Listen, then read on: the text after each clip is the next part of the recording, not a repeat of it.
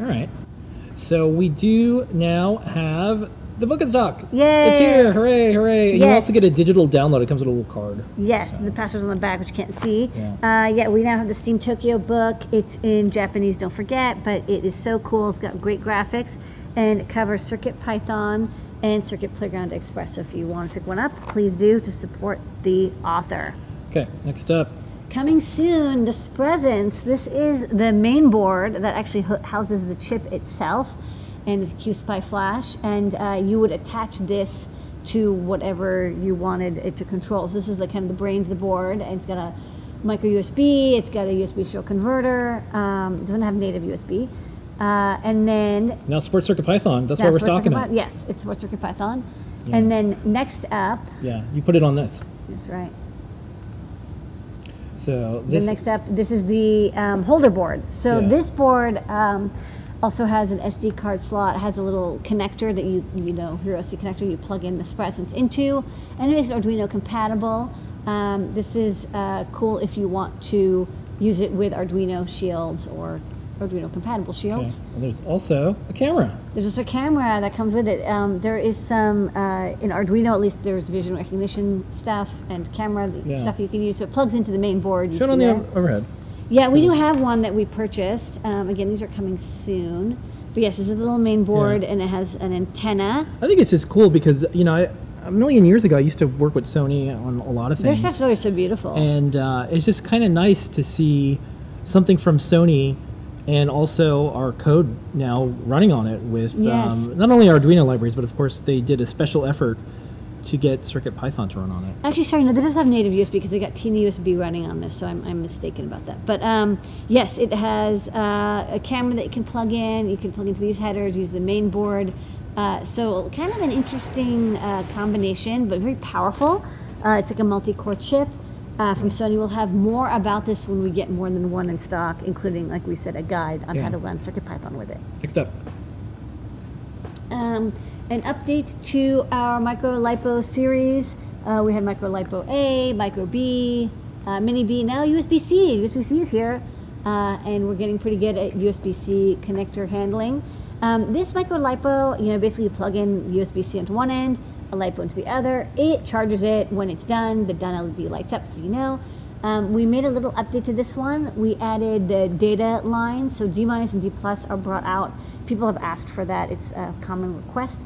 So if you plug into the USB-C here and have a battery, you'll get the 5 volts data lines and battery lines that you can use in your project. That could be handy, so you only have one USB-C connector. Or alternatively, you can give it 5 volts from your project. Default charge rate is 100 milliamps, so it's safe for everything. If you solder close the pointy jumper, you'll get 500 milliamps.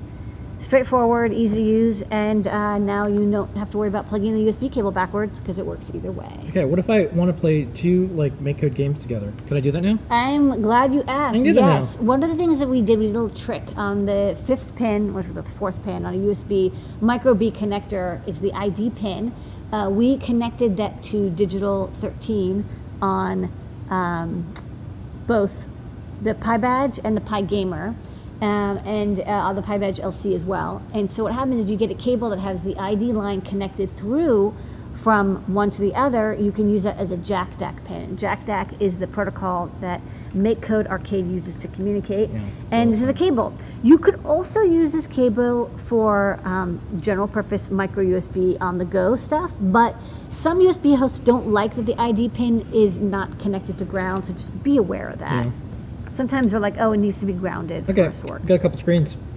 Yeah, some people have asked for replacement screens. Maybe they damage their screen or they want to use some of the screens that we know and love. This is the 1.54-inch TFT 240 by 240 ST7789. Really love the screen. It's IPS. The connector is bottom contact, which means that you can get a flip-top connector, which is, I think, much easier to use than the pull-out tab connectors. So those are available now. We also have the capacitive touch version of our 2.8-inch TFT. We've had the resistive touch for like a couple years, and we kind of forgot to put in the cap touch one. But this is handy. You would use a 50-pin connector to connect to it. The capacitive touch is a Focaltech FT, 6206 or compatible, and the I2C and interrupt lines come through on the 50-pin connector. So it's like, some of the pins that are unused for the display. Okay, the star of the show tonight, besides you, Lady Ada, and the community, all the people in costumes, is this. Yes, well, you can really hear the people yelling in the parade outside. Yeah. Yes, finally the STM32 F405 Feather is out. We had signups, we notified everyone, and we sold out, but we're making more. It's fast. We made like 200, and they went fast. This is our star new feather. It is, as we said, the STM32 F04. It's a 168 megahertz Cortex M4 from ST.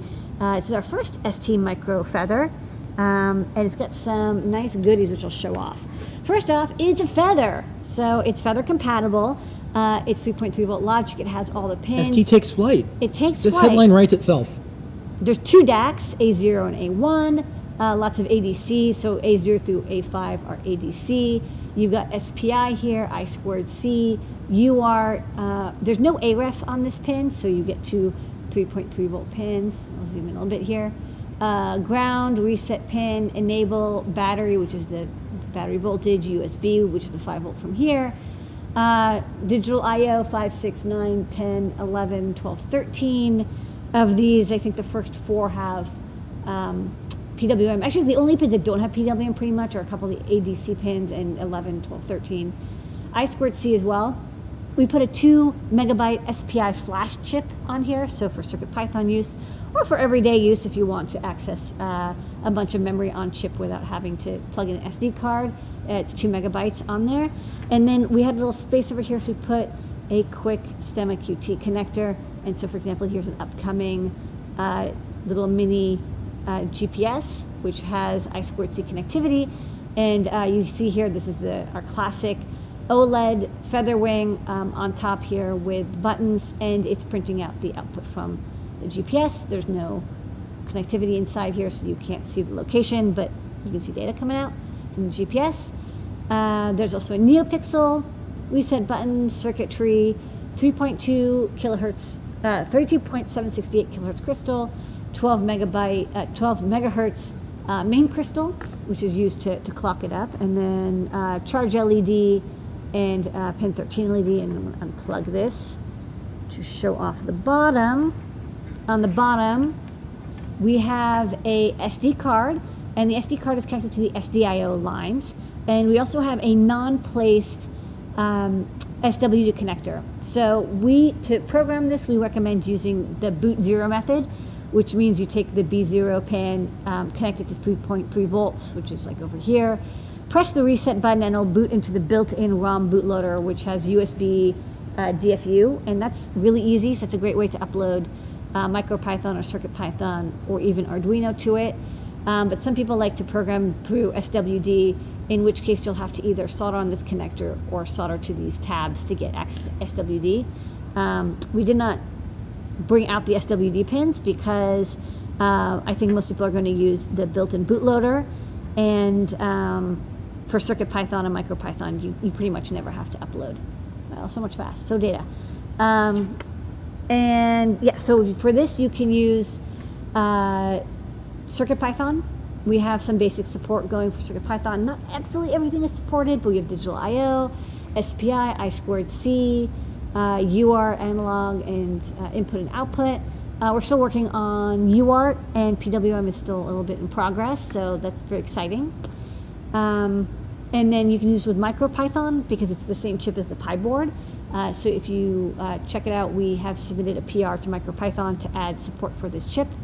You can also use it in Arduino. We have also a PR to STMduino for support for this chip, and it actually works pretty well. STMduino, almost everything we tried worked out quite well with it. The only thing it doesn't have yet is auto reset for the bootloader, but that's an open issue, and they'll hopefully fix that soon. So this is a little bit early for this feather. I'll say it's not great for people who this is their first feather. This is for people who are like, oh, I've used feather, I've used microcontrollers, I'm kind of comfortable with the different ways that you program them, and I would like to try out the STM32. I'd say if you're really into something like MicroPython, but you like the feather form factor, this is for you. This is good, or if you really just want 168 megahertz. This is our fastest feather.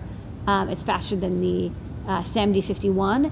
And if you want to use this with STM32 IDE, the Cube IDE, and get direct access to the STM HAL, this is also an excellent platform, because a lot of people tend to use the Nucleo or Discovery boards, and they're amazing and they're great, but they're not Feather compatible. And with this, you get plug and play support with Feathers and with Qwiic and Stemma QT. Amazing new products. Okay. Let's do new product recap. Yep. New. We have the CircuitPython Tokyo Steam book in stock. Don't forget, it's in Japanese, but it's super cool. Python and CircuitPython. CircuitPython and Circuit Playground. We have this Sony Presence boards coming soon. Sony Presence main board, adapter board that gives you Arduino Shield compatibility, and also a camera. Plug all these things together and you have a super board that does everything. The Micro LiPo with USB-C is ready for the next generation of USB connectors. You can charge your LiPo batteries very easily using a USB-C cable. If you would like to have co-op or competition games on MakeCode Arcade using PyBadge or PyGamer, this sync cable for the micro USB port will give you JackDAC compatibility, so you can play against or with each other using the MakeCode Arcade Player 1, Player 2 blocks. We have some replacement or new screens if you'd like to use these screens, the 1.54 inch 240 by 240 and the 2.8 inch 320 by 240 with capacitive touch. Both are lovely screens. And the star of the show is the STM32F405 Feather. It's 168 megahertz Cortex M4 from ST. Thanks to ST and DigiKey for supporting this project. This was amazing to bring up a new chip in CircuitPython. Now new products.